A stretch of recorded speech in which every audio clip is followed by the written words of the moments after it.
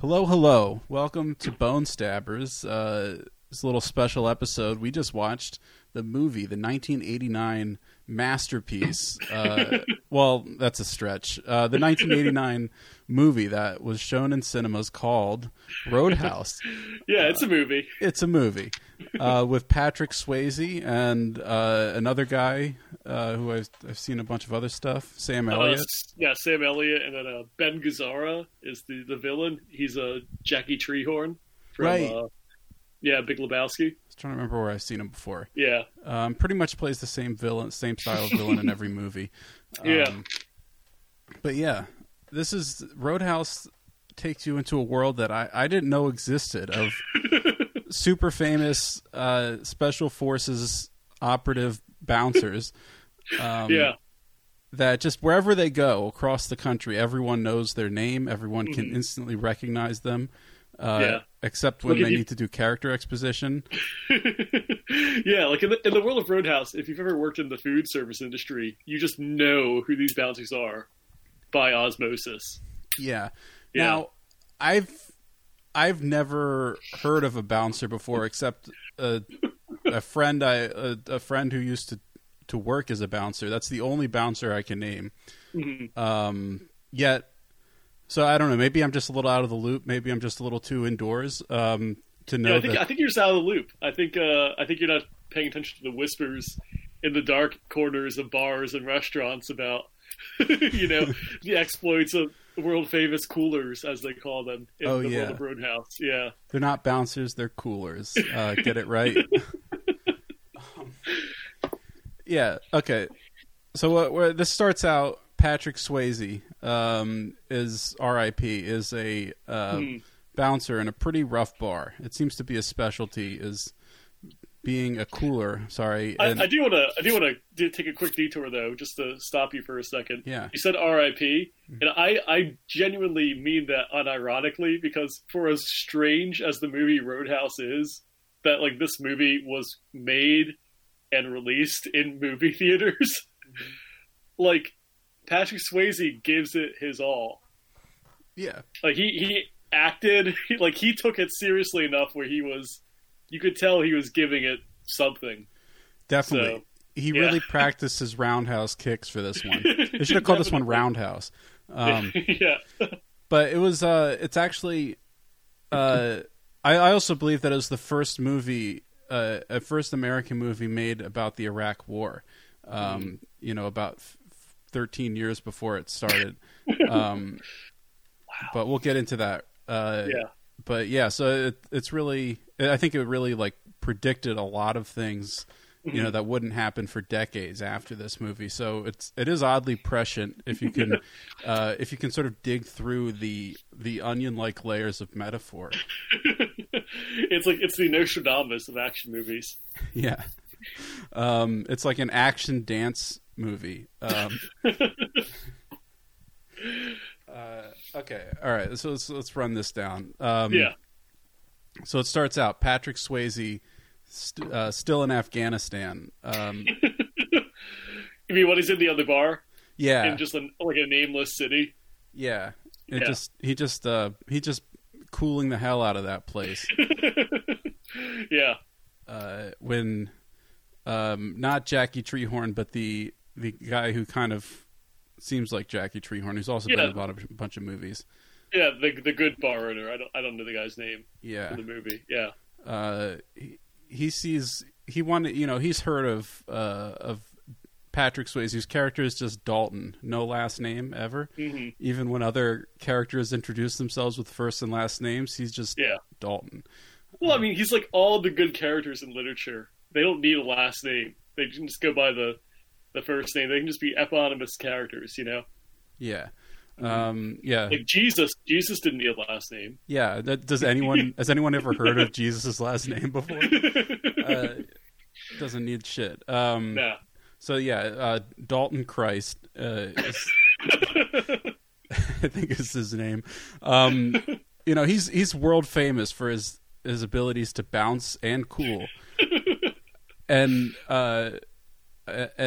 good, I guess good version of Jackie Treehorn. Because there's a lot of that in this movie. A lot of characters that are on the good side look a lot like characters that are on the evil side. Like we'll get to it later, but there's just like basically Patrick Swayze with dark hair, and he's the bad guy, one of the bad guys. Yeah, no, definitely. There is like an evil, like if this was there's like an evil Patrick Swayze. If this was the world of Dune, this would be Fade Routha to Patrick Swayze's Paul Atreides. So okay, I remembered one of the names from that. It doesn't matter. Yeah, but also just to go off on that tangent a little bit, this movie has a lot of similarities to Dune too. Mostly in the sense that in a world of like modern technology, these people are just still knife fighting and like roundhouse kicking and punching each other when they could easily just end this with a gun or like any normal way. Like Patrick Swayze's character, and I'm going to get a little far ahead, but he lives across like a golf course water feature from the villain. It's never really explained if it's a river or pond or whatever. The guy could just shoot him like anytime. Yeah. Yeah. I mean, this movie would be a lot shorter. Like, characters didn't discover guns until the second half of the movie. Otherwise, it would have been over in half an hour, because there's a stretch over the first hour of the movie where every single like minor disagreement ends in a knife fight. Just without fail. It just anytime someone looks at someone wrong, a knife fight. But yeah, okay. So Patrick Swayze's in the first bar that he's working in, out in Kabul or whatever, and he's approached by a good guy, the good version of Jackie Treehorn, who offers him a shitload of money to come. Yeah, like an absurd amount of money. $5,000 a night in $1989. So $10,000 a night in today's money. Yeah. It's insane. Plus there's like a bonus too, and there's all this other stuff. Yeah. Patrick Swayze won't fly there because it's too dangerous.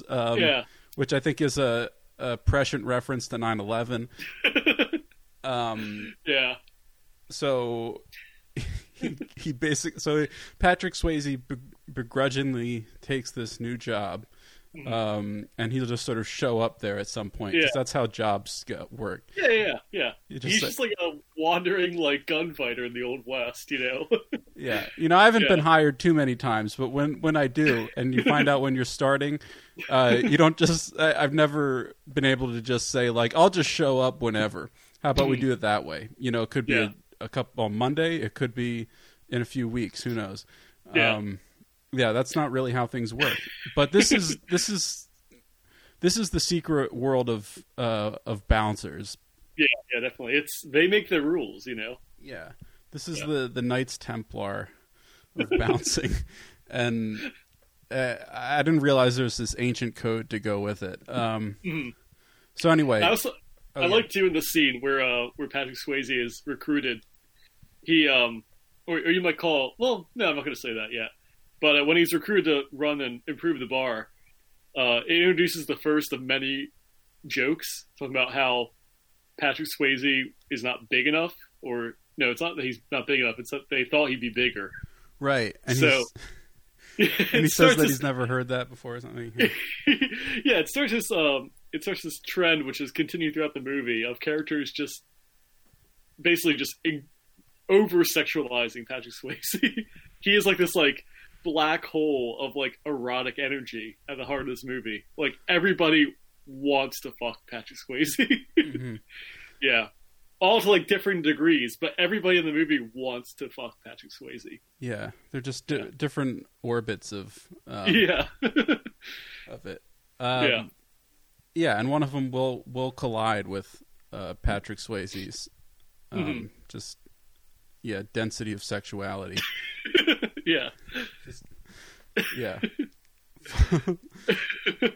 But so then he gets hired. He also gives away his car, if you remember that, to like just a random guy. Oh yeah.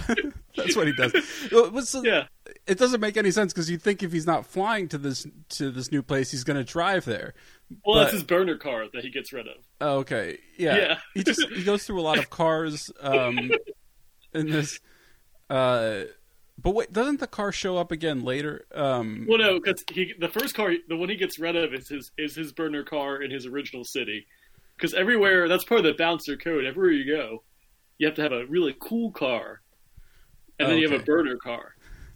Because you're such a good bouncer that people in the town are going to be just taking their anger out on you because you're keeping them from having like the crazy balls to the wall time they want to have.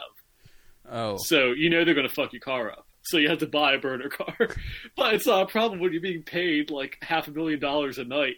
Yeah. So it doesn't matter.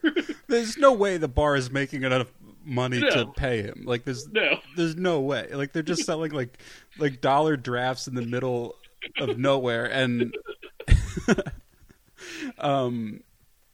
yeah, and like there's a scene later on where he catches the bartender stealing like $150 a night, and it's like, why does the guy who owns the bar give a shit when he's paying Patrick Swayze $5,000 a night to sit around and kick people?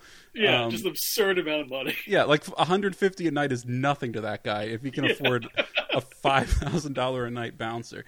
Like that's an insane amount of money. Okay, so now for the purposes of this, this is Patrick Swayze coming into this new town is a prescient metaphor for the U.S. entering Iraq. Mm-hmm. I think it's I don't think we can downplay the weight of that. I'll give you that, because there is an element of shock and awe to his entrance. Yeah, he drives his Mercedes up to Baghdad, or in the movie The Double Deuce, the bar he's been hired to work at, and it immediately attracts the attention of the patrons outside, the up to no good like biker clad patrons, who start heckling him, but he's too cool for that. Yeah, mm-hmm. So this is he enters into to this new land in search of riches. Hired by this is, oh man, I just lost my train of thought there for a second.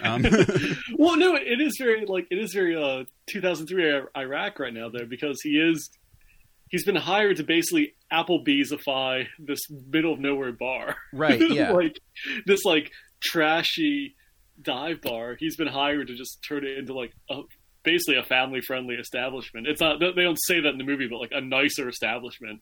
Yeah, and when they do turn it into that, it basically looks like a TGI Fridays. Yeah, with neon sign and everything. And the main enemy in it is also trying to gentrify the town, but he's just more nefarious about it. Yeah. So I think for the purposes of this is Patrick Swayze represents the U.S. military entering Iraq, and Jackie Treehorn represents the oil companies, and his minions are more like Blackwater, or what is it? Whether they're like QI now or something like that. It doesn't matter. They're always Blackwater. Yeah. So he Patrick Swayze shows up. He needs to, there's sort of a tenuous grasp on power now by the owner of the Double Deuce, and he needs Patrick Swayze to sort of finish seizing control over it, which Patrick Swayze does by with the process of debothification. Yeah, he does. Yeah, he fires anyone who isn't doing their job. He purges them, I should say. We mentioned the bartender who's caught skimming off the top. Some other random bartender or bar staff who's selling drugs. Right. Yeah. Yeah. And then the guy with the cool 80s fashion where he's just wearing a sleeveless jacket, a plaid sleeveless jacket, and Patrick Swayze finds him fucking some woman in the back. Yeah. Yeah, just and then another bouncer too. He fires for being too hot-headed. For being too much of a bouncer. Yeah, for really being the perfect guy to kind of run this thing. Just someone who will just angrily step in and deal with shit, which you know, the movie sort of calls for. But no, Patrick Swayze is a cooler. He's not just a bouncer. The movie wants to make you understand that like what you think of a bouncer isn't actually what a real bouncer would do. Mm-hmm. Like this guy is like the old guard, and that's not the way you really want to do it. You want to do it Patrick Swayze's way. You want to do it the cool way. Yeah. You know? Which at the end of the day is not any different from the way the other bouncers are doing it. But you it's all about politics, which is another analogy to the war.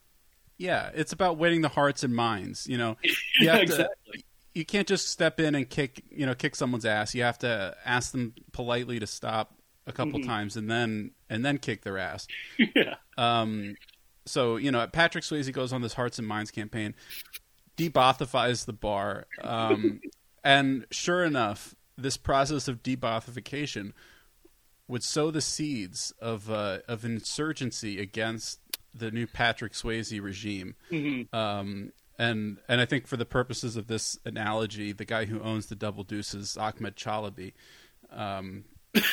sort of dispersing Patrick Swayze at will and sort of for his interests, but kind of masquerading with with Patrick Swayze's best interests in mind too.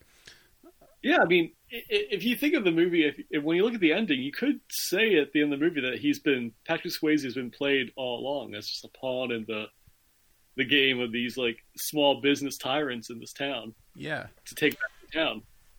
Yeah, it's really true. Yeah. So where are we?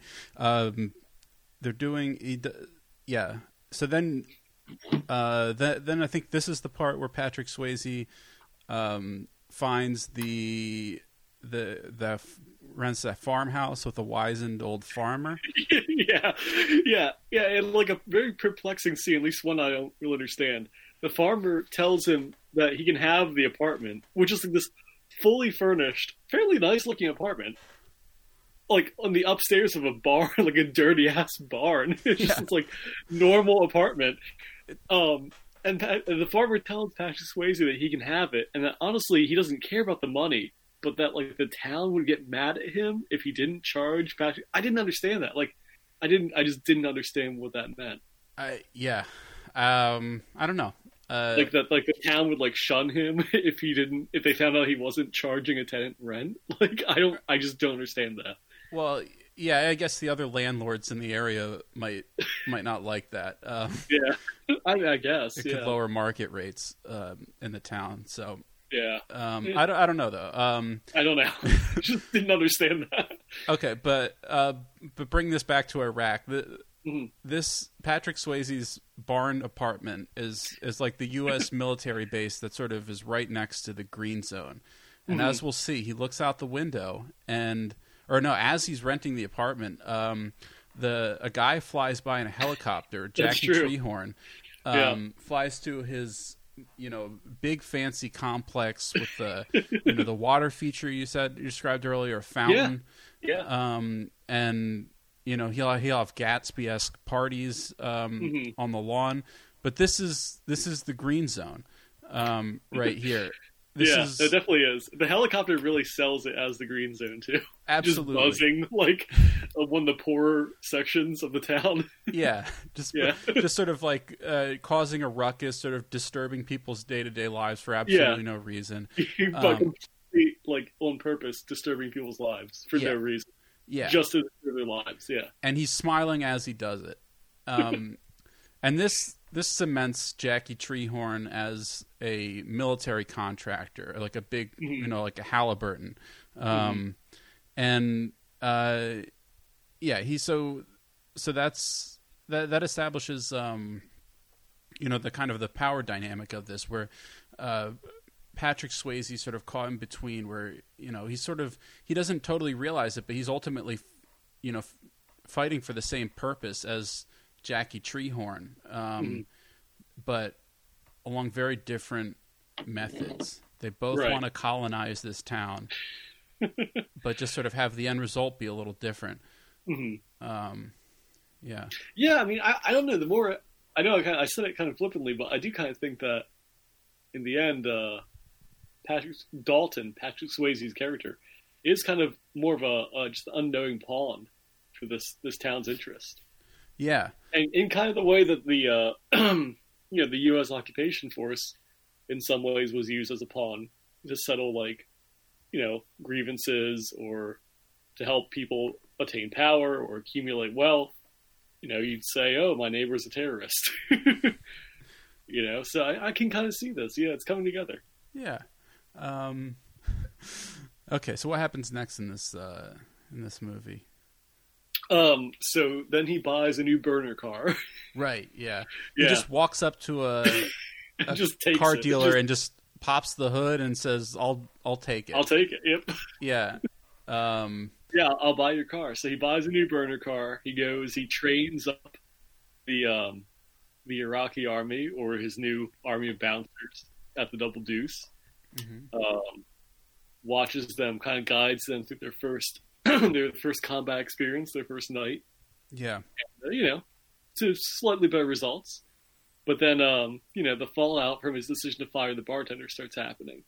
Right. Yeah. This is what happens. He sent someone high up in the previous administration, the previous regime, who he didn't really do his homework on him. It turns out he's not at all. well connected, and and is basically is the nephew of Jackie Treehorn, and has pull with the liquor distribution to this bar. Yep. So this accumulates in a knife fight. So what happens is he comes back, and the owner of the bar is giving the bartender his job back, and Patrick Swayze says, he can't abide that. This is sort of right. like he's sort of caught in between. And knife fight. Well, because he didn't come all the way to Missouri to just have some no good bartender get his job back. Yeah. Yeah, this is the injustice of it is too much for him. He thought he was trying to sort of implement a new regime, and this seems like too much of the same old. He's there to spread freedom. Yeah. This doesn't look like enduring freedom to Patrick Swayze. This looks like, the corrupt politics that he was sent in there to dismantle. Yeah. Even though he's being paid like $3 million a night by the owner of some crazily shitty dive bar, and this bartender's only taking $150 a night, he just can't abide by that. No, well, yeah. Yeah. But when you adjust for Patrick Swayze's, personal expenses and that he buys a new car every 36 hours, it's different. It's different economic systems at work here. Yeah. Okay. Yeah. So, what was it? It's a big knife fight. Patrick Swayze kicks his way out of it. Yeah.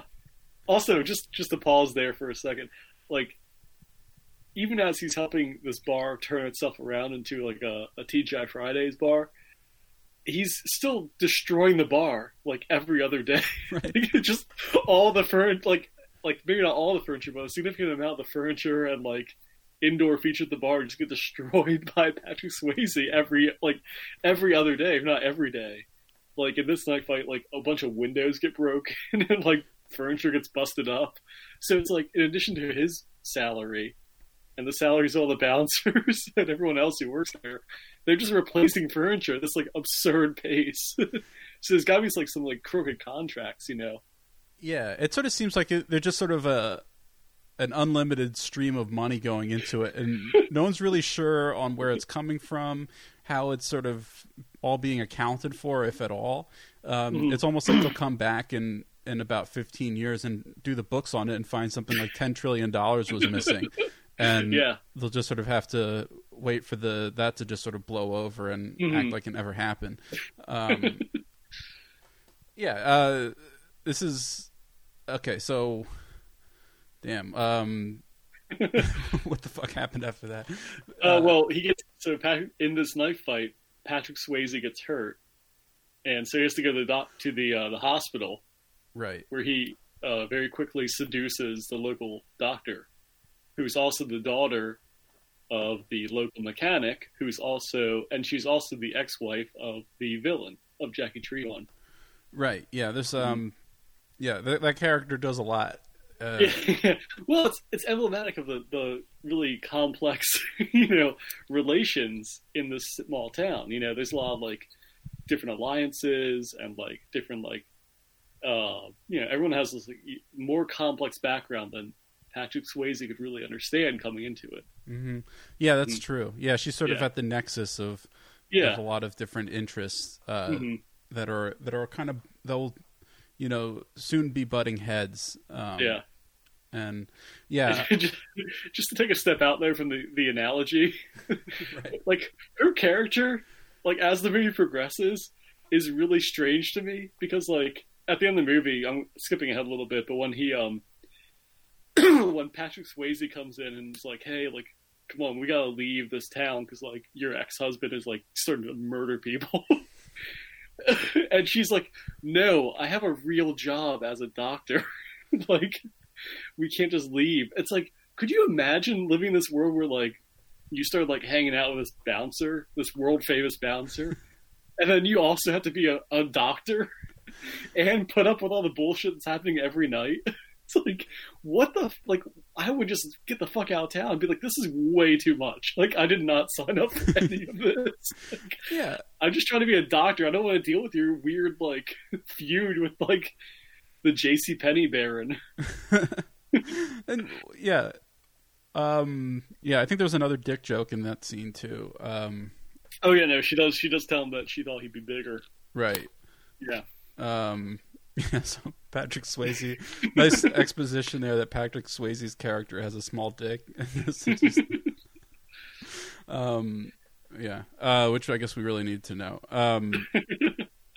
Okay, so he tells her to come by the Double Deuce, which makes a lot of sense. Why anyone would, why he would invite her to this bar where literally 18,000 people get killed every night. There's like a 100% chance of a massive fight breaking out every single night. Yeah, anyone who goes, it's a suicide bar. Anyone who goes there just gets stabbed to death, and he's which is exactly what happens in the next scene when she does come by. Right? Yeah, she comes by in the middle of another stab night and sees Patrick Swayze heroically breaking up the fight outside. Yeah, he like breaks a guy's foot. Yeah. Pretty brutally. He's like brutally breaks a guy's foot. And she's a doctor, and she's just standing there, like, yeah. So much for that Hippocratic oath. Yeah, and they have like a very like Twin Peaksy date. Like the next scene, after he breaks some guy's foot and like beats up 5 other guys, they just go to like a diner. Right. Yeah. Then just hang out at a diner and call it a night. Rather abruptly. It's just sort of like a 30-second date in the movie. Yeah. But I guess I guess she just fell into a lower orbit around Patrick Swayze's I guess massive sexuality. His sex black hole. His neutron star that's reaching its Chandrasekhar limit of sexuality and is just about to burst in another scene or two. But going back to that big fight that she walked into, you could kind of say that's emblematic of the early successes in the Iraq War, because Patrick Swayze has trained up his army of bouncers, and even though in this scene they're outnumbered and there's a guy with like a knife boot walking in, they still manage to kick ass. And some people could maybe get bruised up a little bit, but they do kick these guys out. They do win this battle, and for all intents and purposes, Patrick Swayze can think that he's having success. It's mission accomplished. Yeah, this is like the Fallujah of, the scene is Fallujah. Yeah, yeah, I did forget that they use white phosphorus in this scene. Yeah, that's true. Yeah, and then they also enslave the male population of the bar afterwards. So Yeah, make them clean up the bar. Yeah, yeah, that's how they pay for it. Is they just that's how they pay for all this bar damage. Is they just enslave the local population. Yeah. Right. So then after his it's after his date that he comes back to his car and finds that it's been smashed up. Is that the timeline, or is it before that? Yeah, no, I think so. No, I think it's after that the car gets like smashed up. Okay, maybe there's another fight or something in there I'm forgetting about. No, I don't think so. I think they go on their date, they come back, his car's been smashed up, and then I think they just kind of have a laugh about it. Right, because it's his burner car anyway, so who gives a shit? It doesn't matter. Yeah. And he's already bought 6 more cars in deleted scenes. He's got garages full of them just scattered throughout the country. That poor auto dealer, who's the one guy in town, has just had his entire inventory bought out in a week. Yeah, and it was during a sale week, so he's really having a hard time staying afloat. Yeah. So he's like, Patrick Swayze comes in like a car locust. He always strikes during Toyotathon. Yeah. Yeah, when he's being hired to come into town, it's like, I'll start on President's Day. Yeah. Yeah. So okay. So that's what gets him to meet the kindly and oversharing gas station attendant mechanic guy. Yeah. Played by another guy who's been in other movies, but I forget. Yeah, I'm sure he's been in something. I mean, it's like this movie is mostly just character actors. Yeah. So, right, he goes in. Is this where he finds out that it's that guy's the father of the doctor, or is that later? I don't know. Yeah, I think. Well, I think he's her uncle. I think it's revealed. But yeah, I think he does find that out in this scene. I also think he meets his evil Patrick Swayze in this scene. Right. His like evil counterpart. Right. Because he and Jackie Treehorn come in to shake down the gas station tenant. Yeah, Bizarro Patrick Swayze. Bizarro Patrick Swayze, exactly. It comes in. Yeah, so they kind of represent. This is like the oil companies. This is like Halliburton and Blackwater coming in. Yeah. And Patrick Swayze's winning over the hearts and minds of the local businesses, and they're just coming in and just extracting profit from them. Right. And the fact that it's a gas station, I think, just makes the metaphor all the more prescient. So yeah, that happens. Man, I'm getting hazy on the timeline of this.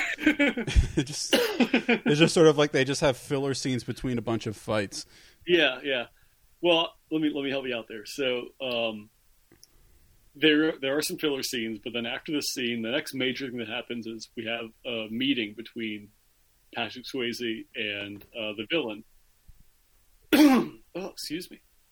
Where he is brought to the villain's house across the whatever river, lake, pond, by the villain's henchman, and then the villain tries to parlay with Patrick Swayze and get him to just kind of, let's have a truce. Why don't you let me have mine? I'll let you have yours.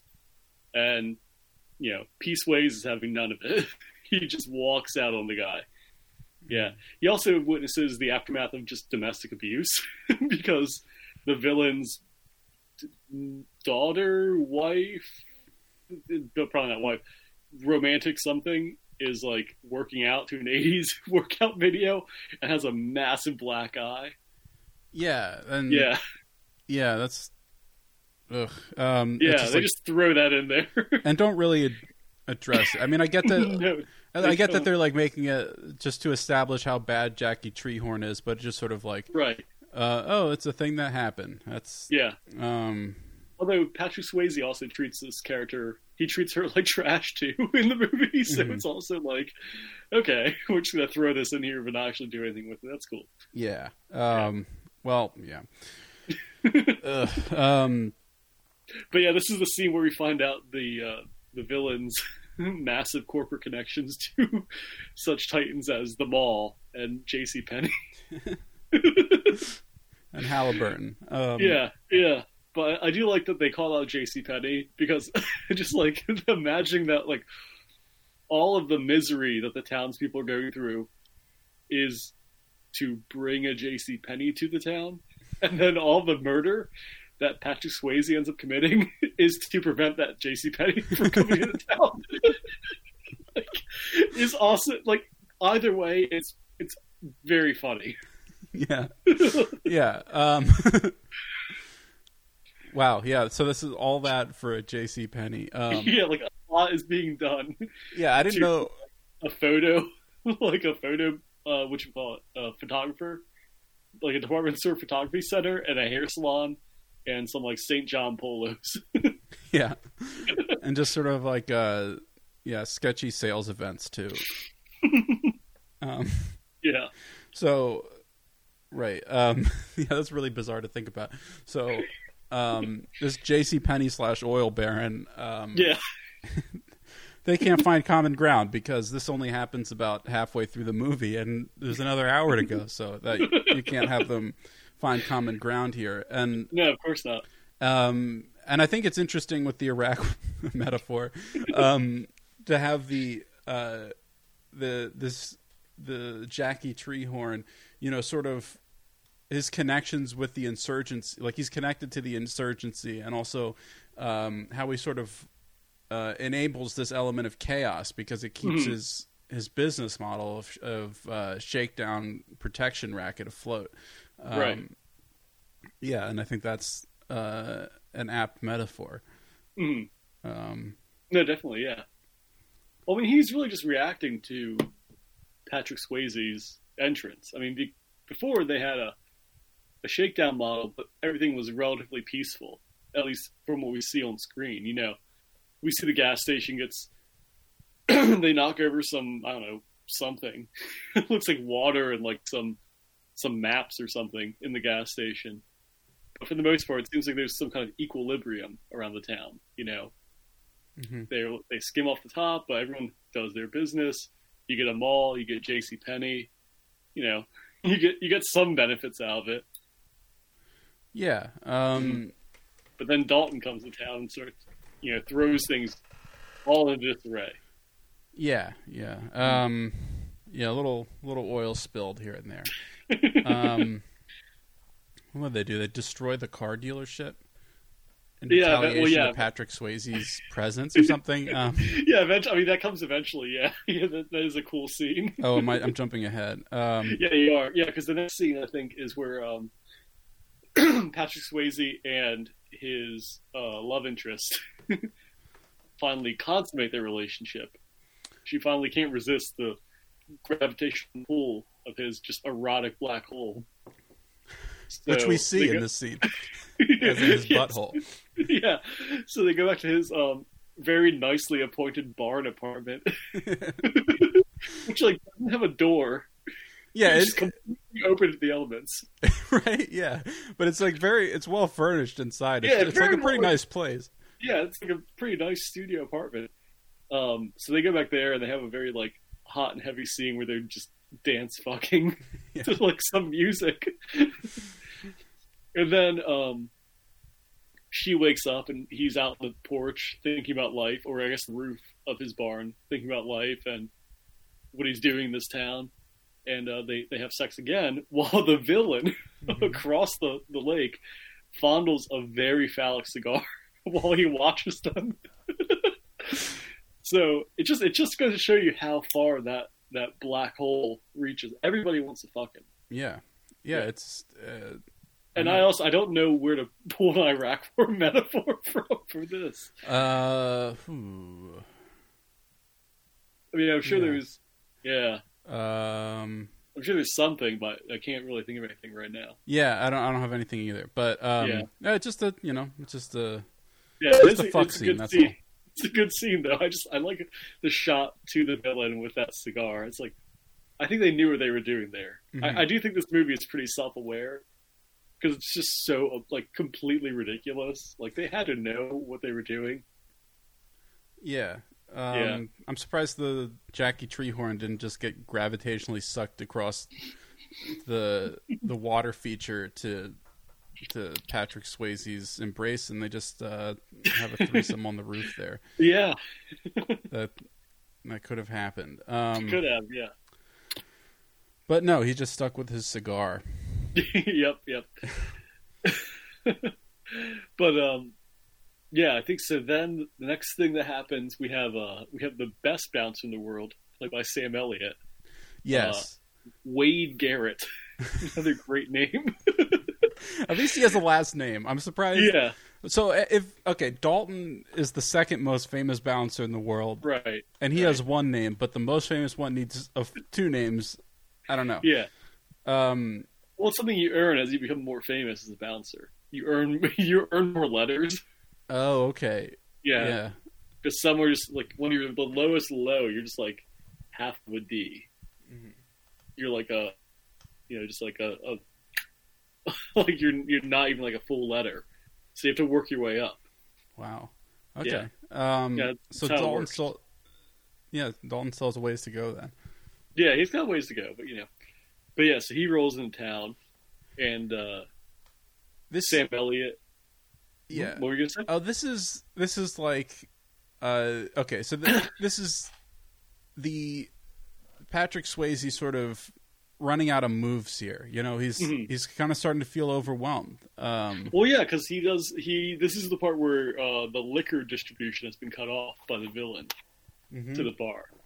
Yeah, this is almost like the oil companies have secured the oil fields, and they don't really need to like put as much effort. They don't need to put as much of their financial and political capital behind maintaining this occupation and invasion. So right.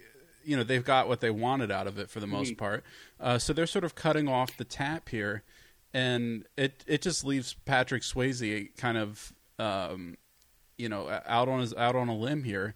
And so what do? They call in the troop surge of, what was that, 2007 or so? Yeah, I think it was 2006, 2007. Yeah. Yeah. So this is the request for an additional troops to sort of calm things down.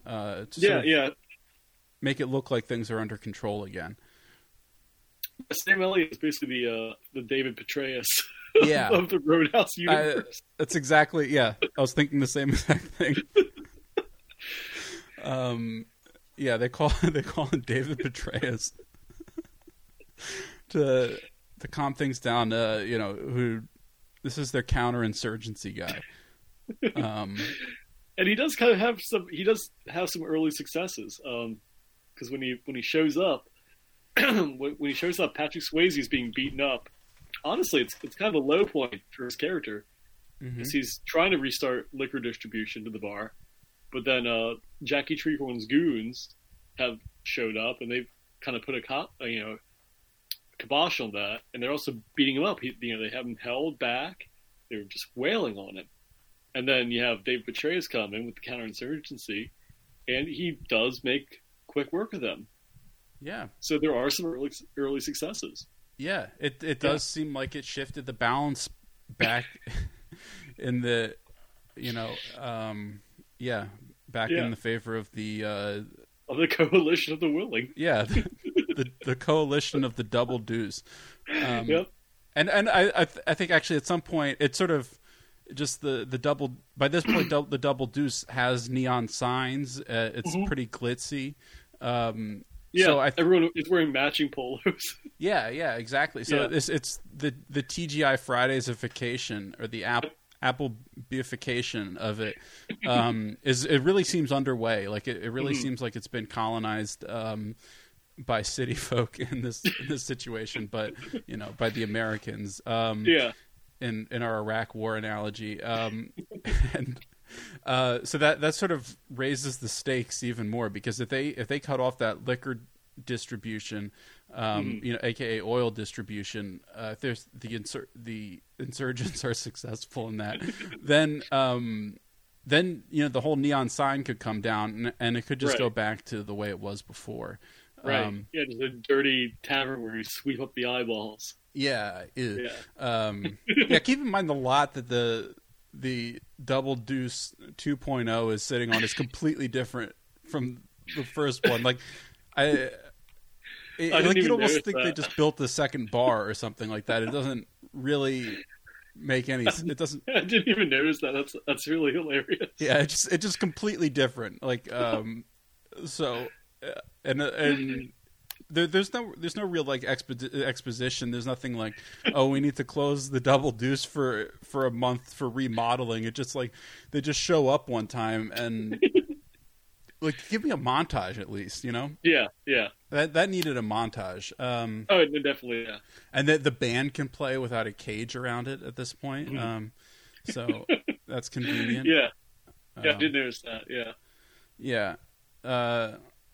Okay, so Sam Elliott Petraeus comes in, you know, makes quick work of these thugs.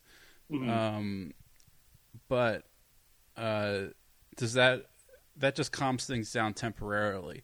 Yeah. I mean, for a little while, and you have, you know, Sam Elliott and Patrick Swayze go out. They have fun with Patrick Swayze's lady friend, and Sam Elliott shows off his like pubic area, right? And we get to see a decent amount of his pubic hair, and you know, they have a good time. They're kind of frolicking because they've achieved a new calm. They've achieved a new peace for now.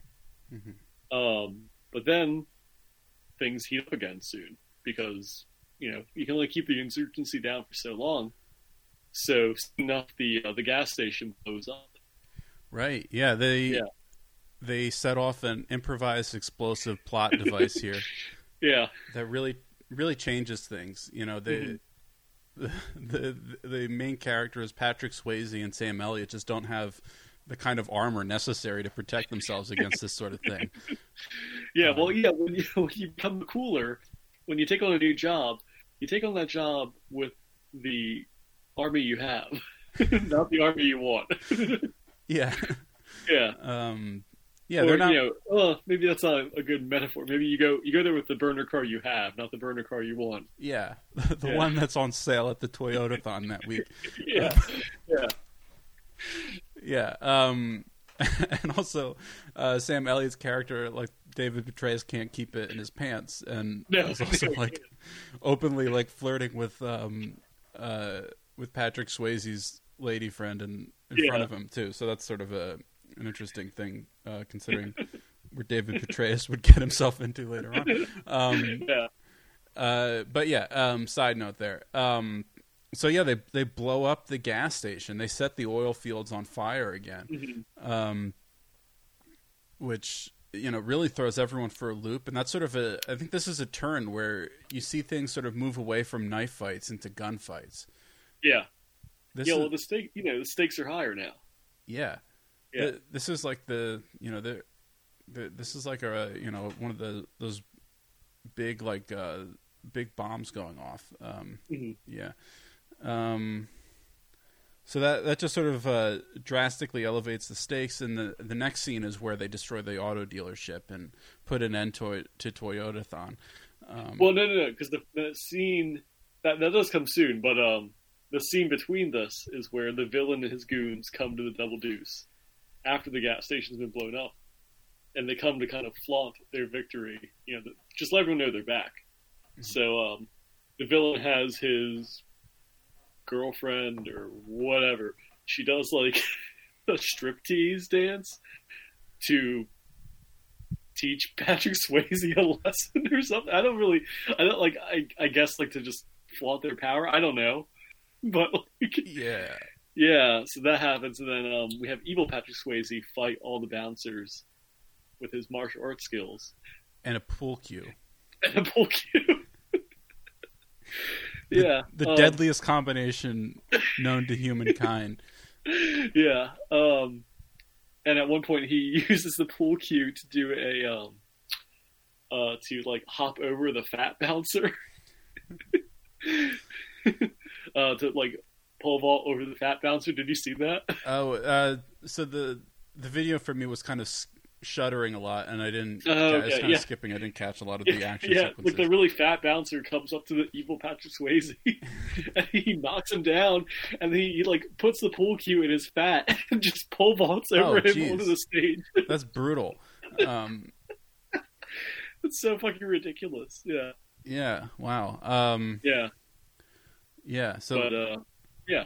So yeah, they're shooting rockets at the green zone here. Right. Wait. I don't know.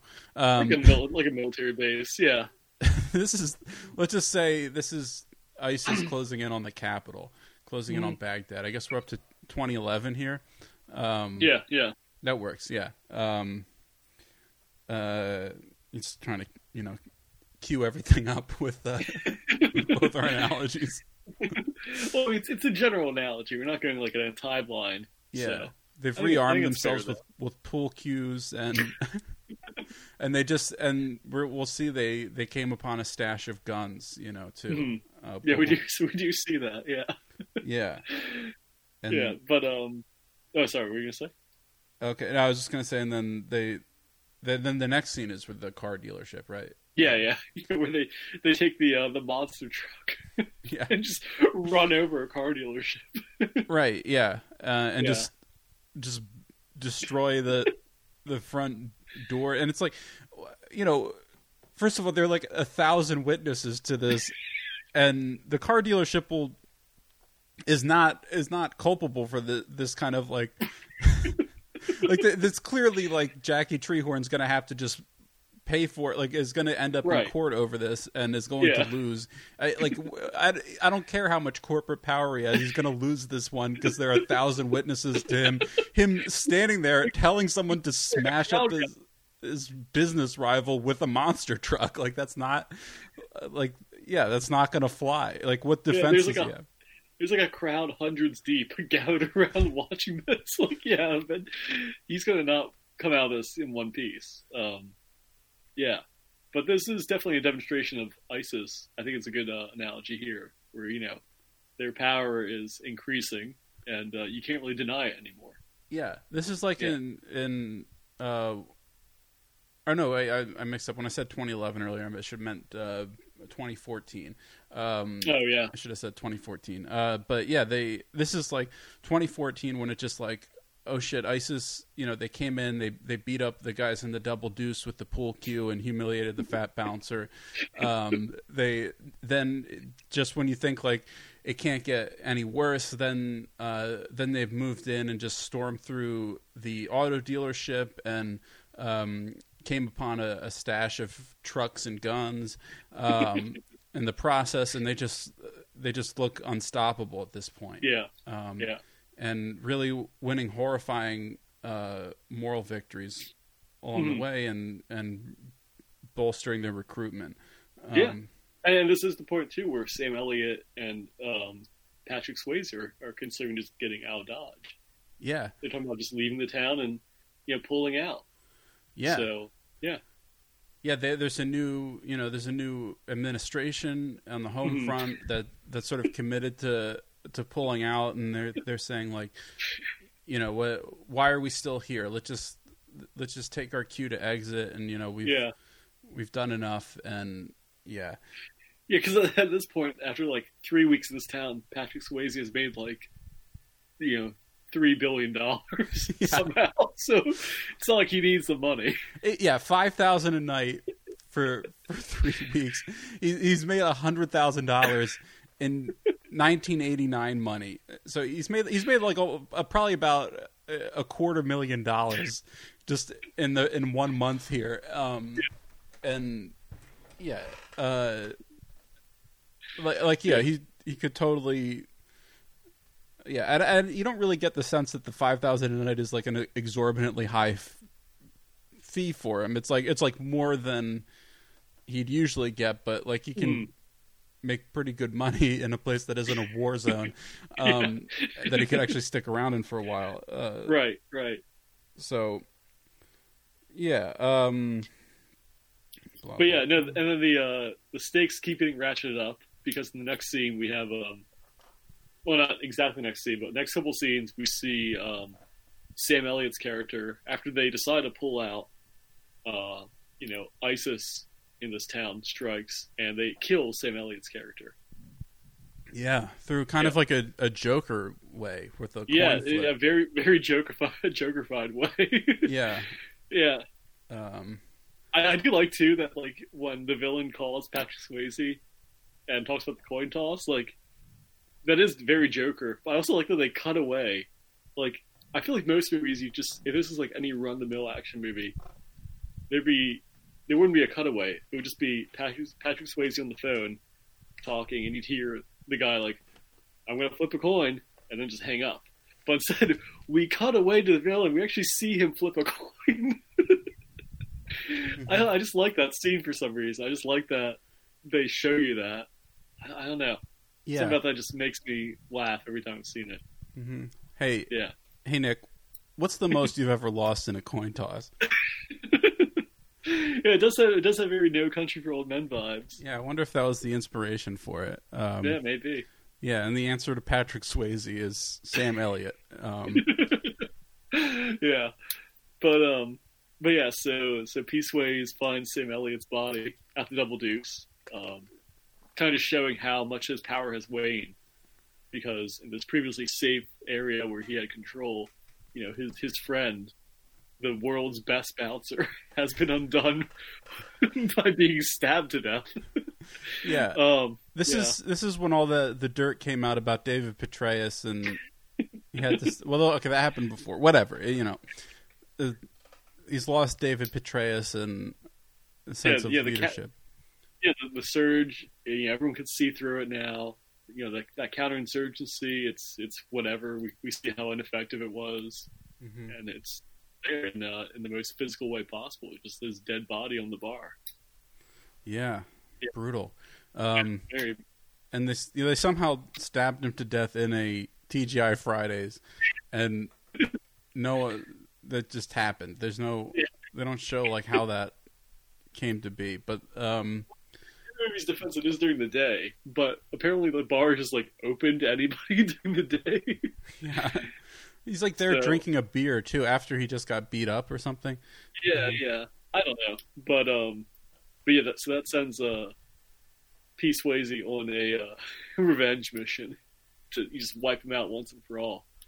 So that's where drone strikes are happening every single second of every single day. just massive retaliation. Mm-hmm. Yeah, this is when Donald Trump comes in and says, "We're just going to take the oil." Yeah.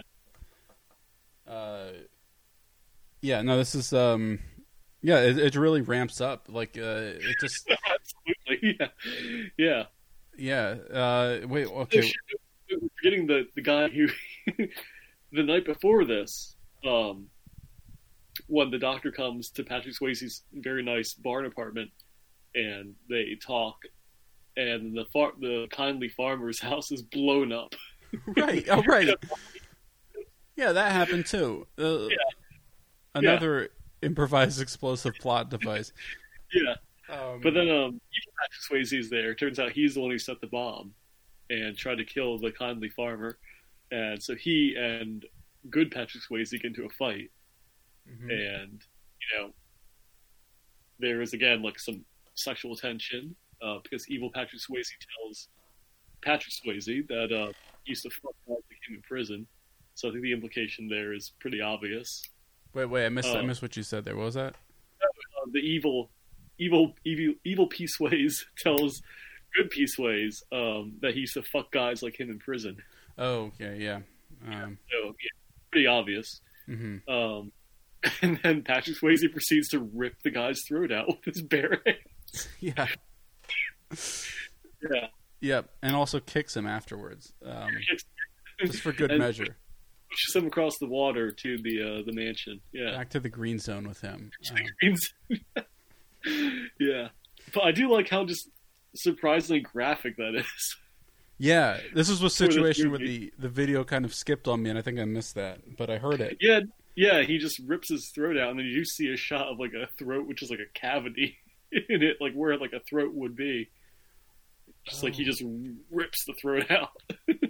Yeah, and that's a special bouncer power.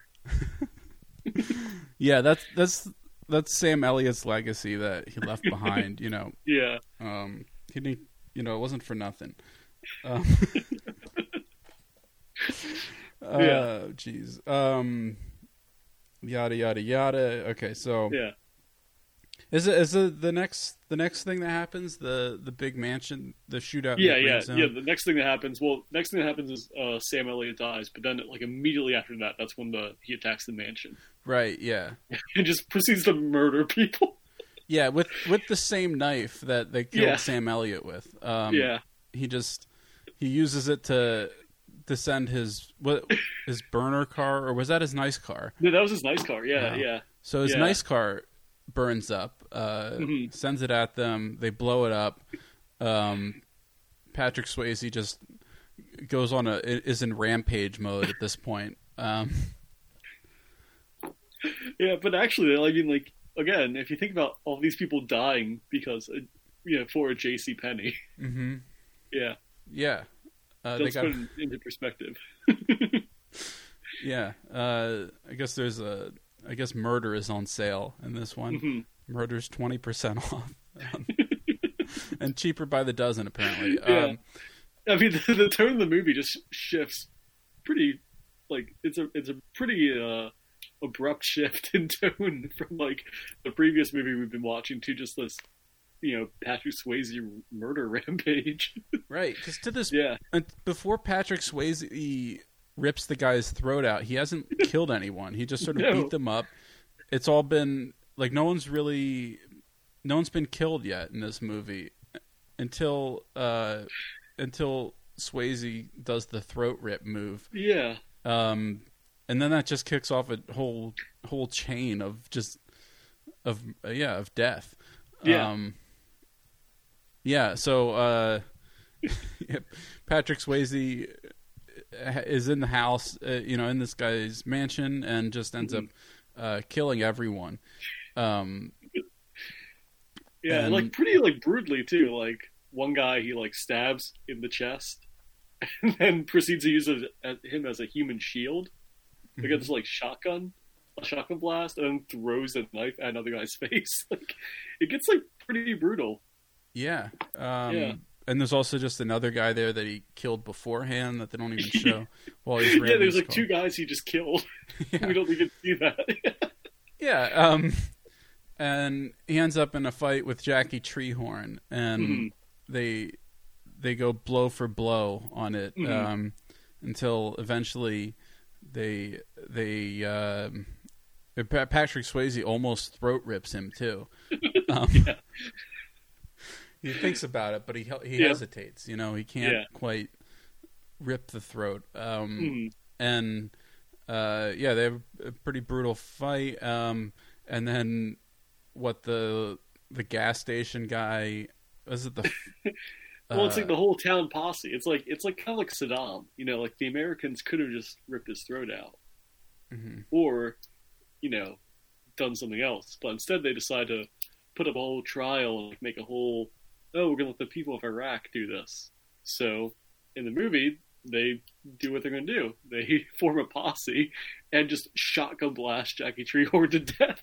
Like 75 times. Like, they shoot him with the shotgun 75 times before he dies. Oh, wait, who was the guy that got... What was up with the polar bear thing and the... that was just like comic relief. Oh, okay. The fat villain henchman just gets a polar bear toppled on him, and he's shooting it for some reason because he thinks it's a real polar bear. I think so. Yeah. Okay. Yeah. I didn't realize it was that stupid. Yeah, no, it's not stupid. Okay, so Jackie Treehorn's dead. The cops arrive, and I like that as the cops are arriving. The town posse is collecting all the shotguns that they were using, and then they hide them somewhere. And then when the cops arrive, I guess you could say it's like the UN or something. Everyone's just like in a very clear multiple homicide, clearly multiple people have just been brutally murdered. Everyone's like, yeah, I didn't see anything. I don't know.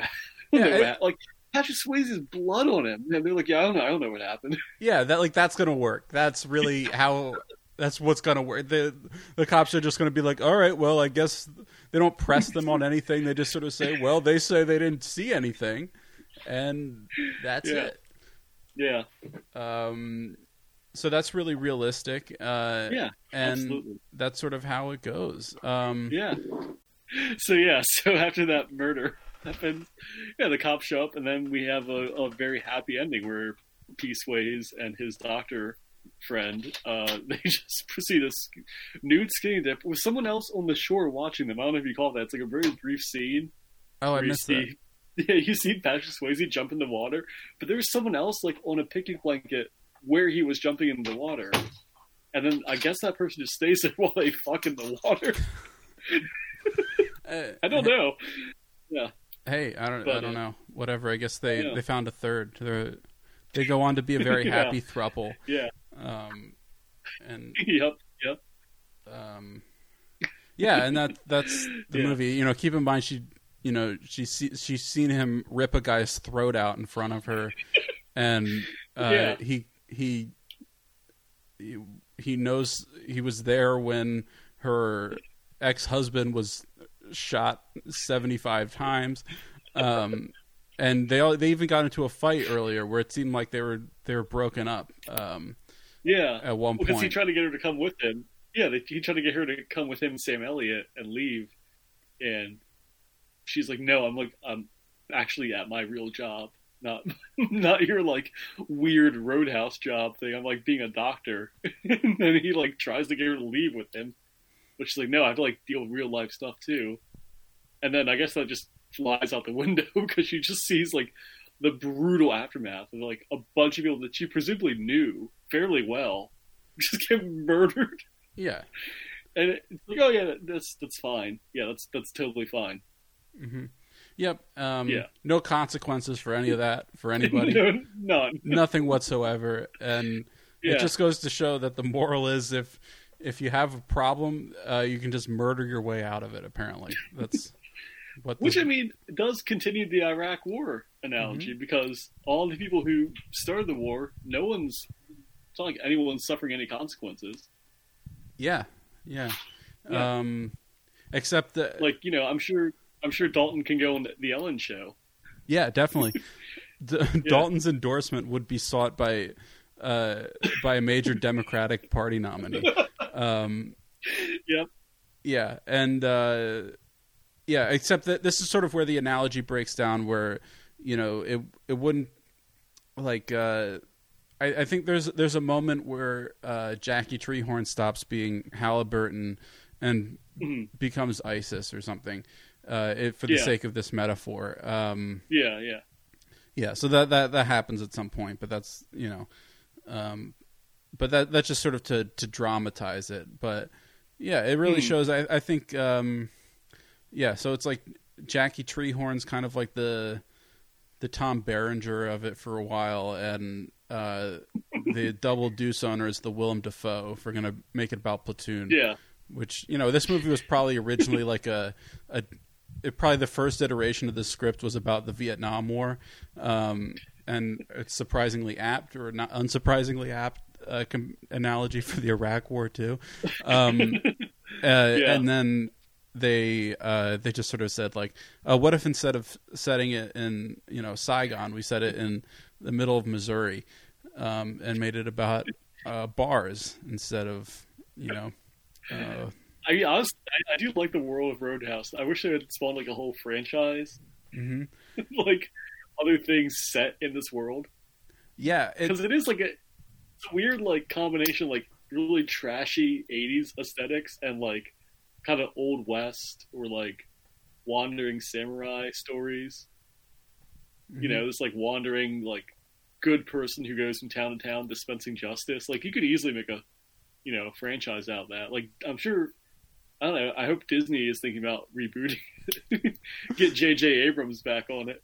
Yeah, it does kind of have like a it would be an interesting crossover with like a Highlander type deal where they I mean it has Highlander. I think it has Highlander vibes. Like definitely has that like same like late '80s early '90s like weird like fantasy action movie vibes, because this is like not a real world. Like this is a complete fantasy world.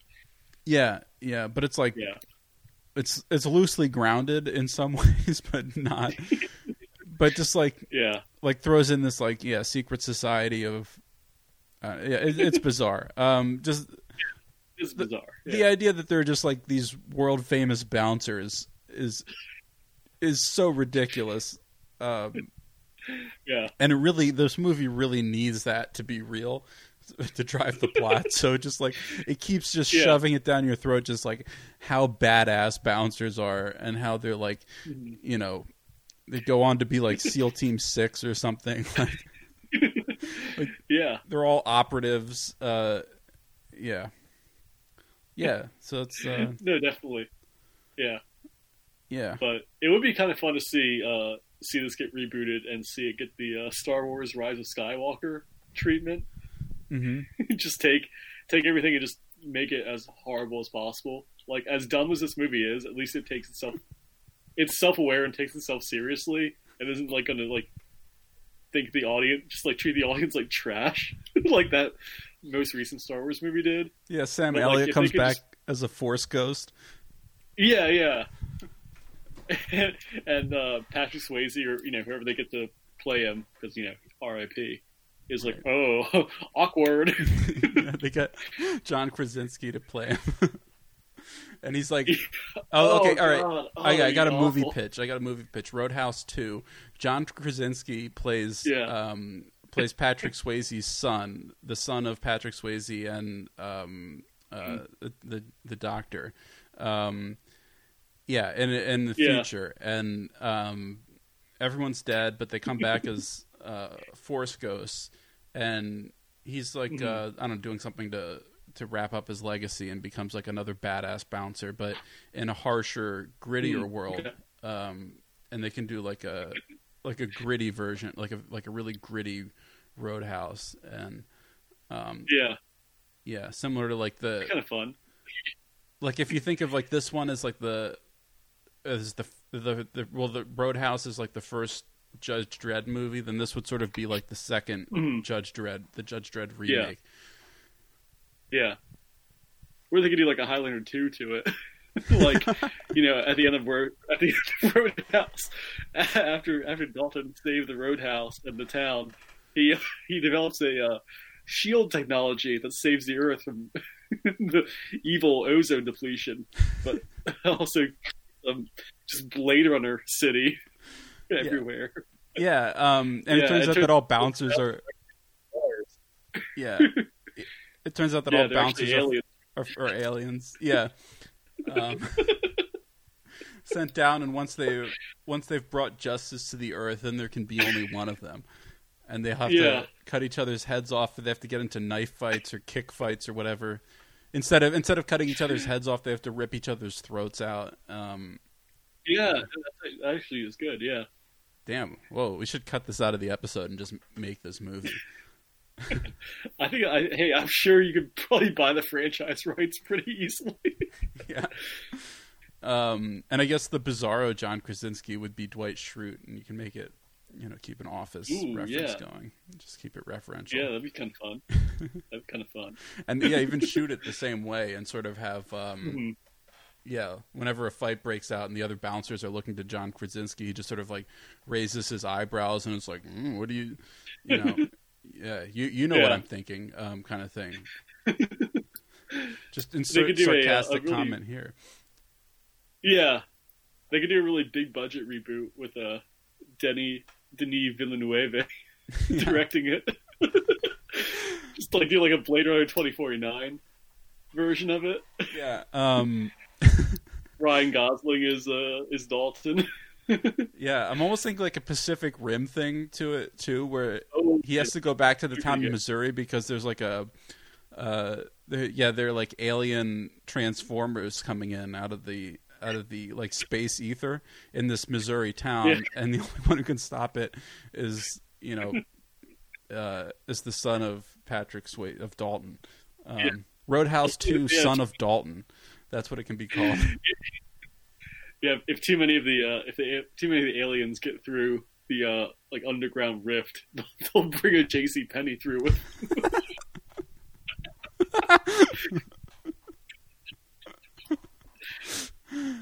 Yeah. All right. Cool. Yeah. Well. All right. Well, I think we talked about Roadhouse a lot.